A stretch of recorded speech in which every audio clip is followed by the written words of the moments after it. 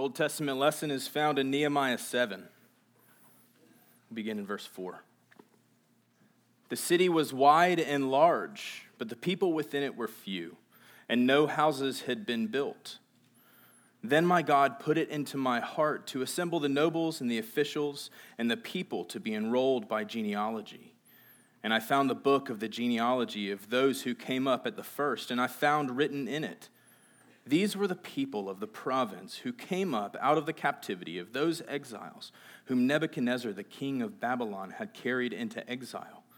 They returned to Jerusalem and Judah, each to his own town. Then he lists a number of exiles by name and location and the number of them, and finishes in verse 73. So the priests, the Levites, the gatekeepers, the singers, some of the people, the temple servants, and all Israel lived in their towns. And when the 7th month had come, the people of Israel were in their towns.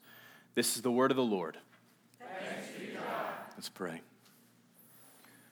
Father, we come to your throne humbly, knowing that we are those who need our eyes opened, our ears opened, our hearts opened to your word. And so we do ask this morning that you would open the eyes of our hearts, that we may see wonderful things in this portion of your scripture in Nehemiah 7. We ask in Jesus' name.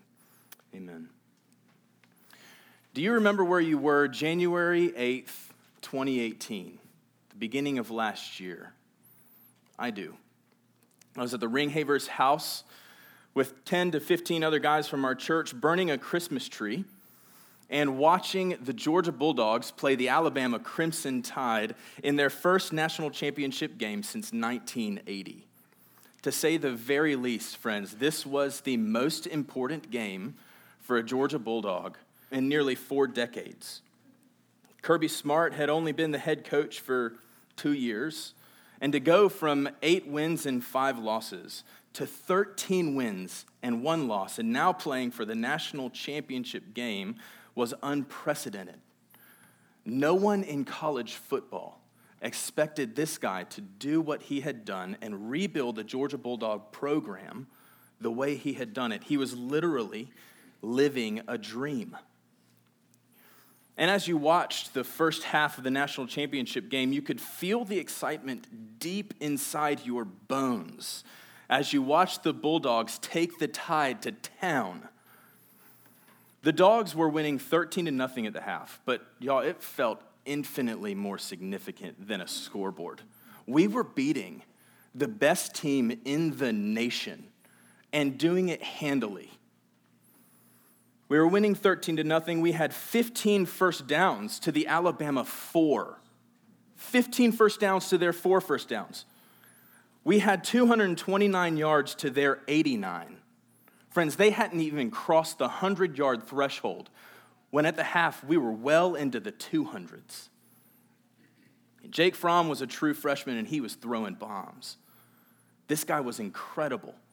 Nick Chubb and Sony Michel were running all over the Tide, and all the Georgia Bulldogs had to do at halftime was come out, get back on the field, finish the game, and keep doing what they had been doing the whole game. Throwing the ball and running and doing it well. But they succumbed to the same temptation that plagues us all. Friends, the temptation to take a break. The temptation to step back, look at all of our successes, kick up our feet, and coast to the finish line, to coast to the end of the game. In fact, we think we deserve a break for all the hard work that we've put in and all of the opposition that we've endured. We're winning. It must be time to take a break.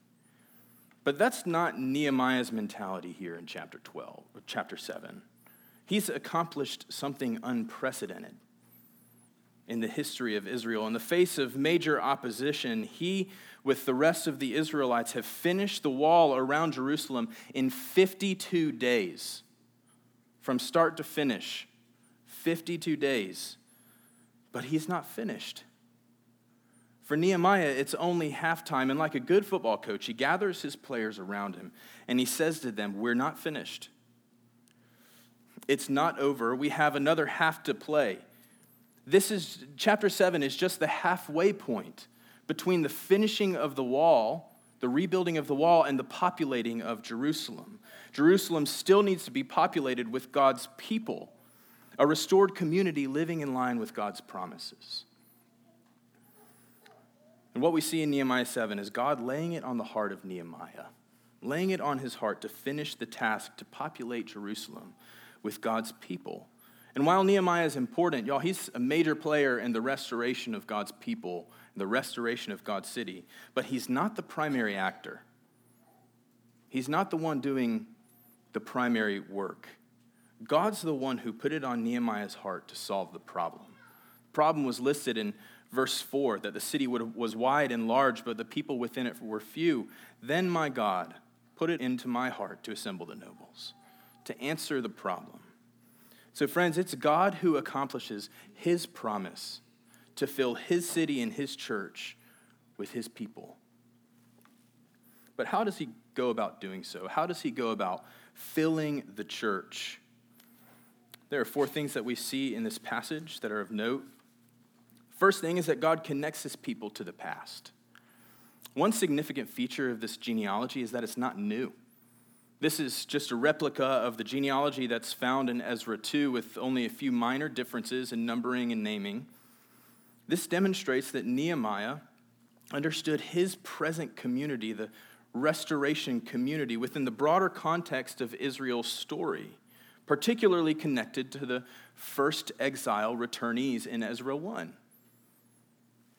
He understands himself in a broader context. But they're also connected to God's people prior to the exile. The genealogy begins in verse 7 with a list of leaders, beginning with Zerubbabel and Jeshua, Nehemiah, Azariah, and so on. And there are 12 names. Now, the number 12 is no coincidence. Number 12 is a pretty significant number in the Bible, if you're familiar with it. There were 12 tribes of Israel. There were 12 sons of Jacob who God had made promises to and who turned into those 12 tribes. And these 12 names are connecting the people, this present community, to the 12 tribes of Israel, who were the outworking of the promises of God to their patriarchs, to Abraham, Isaac, and Jacob, to make them a great nation. And not only that, but the first 2 names in verse 7 are Zerubbabel and Jeshua. And you're probably thinking, oh yeah, we know who Jeshua and Zerubbabel are. I saw a couple giggles over here and there. But Zerubbabel was the grandson of Jehoiakim, who was the last king of Judah before they were exiled into Babylon. And then Jeshua was the grandson of Sariah, who was the last officiating high priest of Judah before they were exiled. These 2 men would presumably become the next king and high priest in Jerusalem. They are representative of the continuity between the restored community and the kingdom prior to the exile. They're so important that a few years later, the prophet Zechariah would use them as images to represent a restored kingdom of Israel. All this is a declaration that this is no fraudulent community, but these are the inheritors of the promises of God.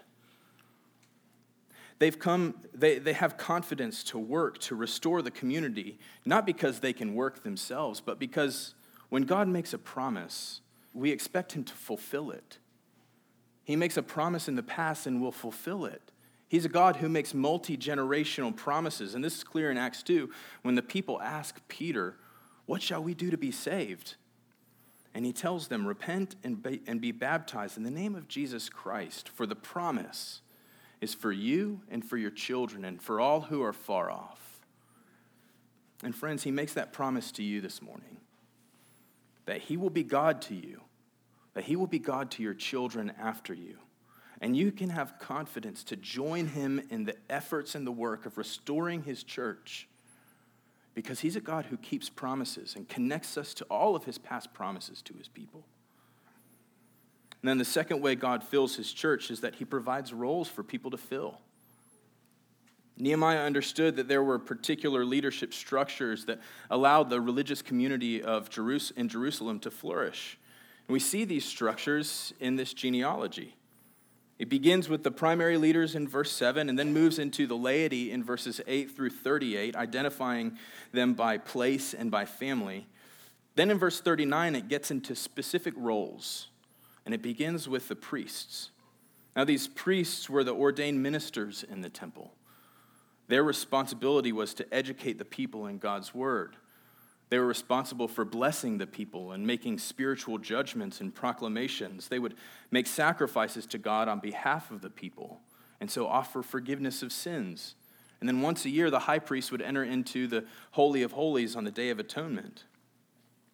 And then the genealogy moves in verse 43 to other servants in the temple, beginning with the Levites, who are the assistants to the priests. Then he moves to singers. As you can imagine, these were the musicians. These were the hymn writers. They would teach the people of God the psalms. They would teach them the music of Israel. And then the gatekeepers were responsible for locking and unlocking the temple and for keeping watch over the treasury. Then he lists a number of other servants, including the servants of Solomon, who would assist in the daily tasks of the temple. In the New Testament is also clear that the religious community of the church functions in a similar way. Paul says in Ephesians 4 that God gave the apostles, he gave the prophets, the evangelists, the shepherds, and teachers to equip the saints for the work of ministry, for the building up of the church of Christ. This list of roles is by no means exhaustive, but what it is indicative of is the way God builds his church. He provides roles to fill, and he gives gifts. So one way for you to figure out what role you might need to fill in the church is just to ask the question, what are my gifts? And I'm not encouraging necessarily to take a spiritual gifts test and sit down and go through all the numbering and effort that takes, but that has a place. But all I'm asking you to think about is to ask the question, what am I good at? What do I like to do? What are the gifts that God has given me to be good at that may be indicating where you need to serve, what role you would be filling in the church? And so we join God. We are responsible for utilizing our gifts to join God in the efforts of rebuilding his church. And then the third way is that God includes the nations in his people. There's something interesting that's happening in this genealogy. While it's certainly concerned with maintaining ancestral lineage for ethnic Israelites, it also gives some freedom to include the nations within the people of God, with some limitations, of course, to the holding of office like the priesthood and the Levites. In the list of the laity and the temple servants in particular, there are a few names that aren't Jewish names and a few locations that aren't necessarily Israelites. Specifically in the list of the laity, Lod, Hadid, and Ono are locations just outside the borders of Judah to the west, in a land called Philistia, which was the land of the Philistines. And then in the list of the temple servants, there's one name here in Nehemiah and two names in Ezra 2 that are Egyptian in origin, Ziha and Asna. There are also people in verses 61 to 63 who can't prove their lineage. This may be because their ancestral records had gone missing, or it could be that the records were non-Israelite. Either way, what we can conclude by differing names is that Israel is continuing to live by the laws set out in Exodus, particularly Exodus 12:48, that if a stranger shall sojourn with you and would keep the Passover to the Lord, let all of his males be circumcised. Then he may come near and keep it. He shall be as a native to the land. There shall be one law for the native and for the sojourner among you. There is to be no difference between the God-fearing Israelite and the God-fearing Gentile turned Israelite. There's no more room for hostility. And in Jesus, we see the floodgates of the nations opening up so that not all who are descended from Israel belong to Israel. Paul puts it in Ephesians 2 this way, "But now in Christ Jesus, you who once were far off have been brought near by the blood of Christ. For he himself is our peace, who has made us both one and has broken down in his flesh the dividing wall of hostility, by abolishing the law of commandments expressed in ordinances, that he might create in himself one new man in place of the two, so making peace, and might reconcile us both to God in one body through the cross, thereby killing the hostility. And friends, Jesus has killed the hostility. He has made the two men one man. He has joined Jew and Gentile into one man in himself, thereby killing the hostility. And so he includes the nations in himself, leaving no more room for hostility. No more room for ethnic hostility. No more room for social or economic hostility. No more room. Uniting us as one. And then lastly, God utilizes the resources of his people. Verses 70 through 72 indicates that the entire assembly gave to the work of filling the church. This was another way for the people to both give thanks to God for all that he had done to restore them, to bring them back to a city and rebuild their walls. But it was also a way for them to partner with God in his continued restoration of his people. I won't go into all of the numbers and who gave what amount, but the sum is incredible. And when you add it up, they gave about 625 pounds of gold to the treasury. They gave nearly 100 priests' garments. And y'all, we're not talking about like fancy bow ties. We're talking about like really nice ornamental robes that the priests would wear. They gave 50 basins and nearly 6,000 pounds of silver. This was an extraordinary amount of money, an extraordinary sum. And what this indicates is that it does take money. It takes financial resources to restore the people of God. And it wasn't just the leaders and the heads of households who gave.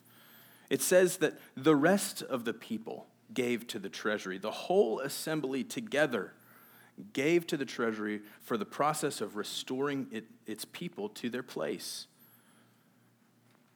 Paul captures this work in 2 Corinthians 8, where he encourages the church in its giving. He says, "What we want you to know, brothers, about the grace of God that has been given among the churches in Macedonia, for in a severe test of affliction, their abundance of joy and their extreme poverty have overflowed in a wealth of generosity on their part." He's saying this church is afflicted and they're poverty-stricken, but they are overflowing with wealth and generosity.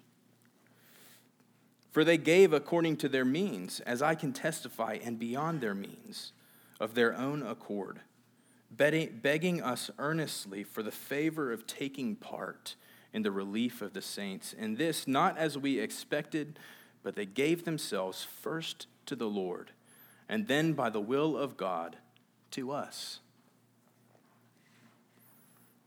And friends, this captures how the community under Nehemiah understood their resources. This captures how the early church viewed physical and monetary resources. It wasn't primarily for the building up of myself. It was to be used in service of God for the restoring of his people, the restoring of his creation, the restoring of his church. And friends, we do this every week with our tithes and offerings. We first give ourselves to the Lord, offering ourselves to God in thanks. And then by the will of God, we give ourselves through our money to his work in Jacksonville and around the world. That's what we offer on Sunday mornings. We offer him thanks and partner with him in the continued work of the gospel. And sometimes we give according to our means, and sometimes, like this Macedonian church, we give beyond our means. Either way, God utilizes the monetary resources of his people to fill his church, to restore his people to their proper place. So God fills his church, and he does so first by connecting us to the promises he's made to his people in the past. And then he gives us roles to play with our gifts, roles to fill with the things that we're good at. And then he also engrafts the nations into his people, making the two one man, and leaving no more room for hostility. And finally, by allowing us to partner with him, by utilizing our financial resources, he fills the church with his people. A few weeks ago, while Cassie was at Bible study, I was watching the newest Mission Impossible movie. I do that when Cassie's away at Bible study. I watch all of the movies that blow things up. The whole premise of the movie is that Tom Cruise's character, Ethan Hunt, and his team are trying to prevent a devastating nuclear attack on the Vatican, Jerusalem, and Mecca, the three major religious centers in the world. But to accomplish the task in front of them, Ethan Hunt's team would have to trust him. They would need to rely on him. And at the end of the movie, we see the members of his team ready to cut the green wire on each of the bombs, which they'd have to do simultaneously in order to disable the bombs. If they didn't, they would all blow up in their faces. So they had to cut it simultaneously, together, but they also had to trust Ethan to remove the fail-safe key inside the device that triggered the bombs. So they're having to rely on him to get rid of the key that locks all of these bombs so that they can cut the green wire and stop this devastating attack. And when they're ready, one of them says over their microphones, "Ethan, we're ready." But they receive no reply. Only silence. One of them turns to another and asks, "How do we know if he's got the key?" And another says, "He'll get it." "Yeah, but how do we know?" "He'll get it done. We'll wait till 2. And y'all, the reason why they believed he'll get it done is because he had proven over and over and over again through multiple movies that he'll get it done. That he'll get it done. And friends, God has proven throughout history, thousands and thousands of years, over and over and over again, that he is reliable, that he will get it done. He will accomplish his promises to fill his church with his people through his son, Jesus Christ. And you can join him in that task because he's going to get it done. Let's pray.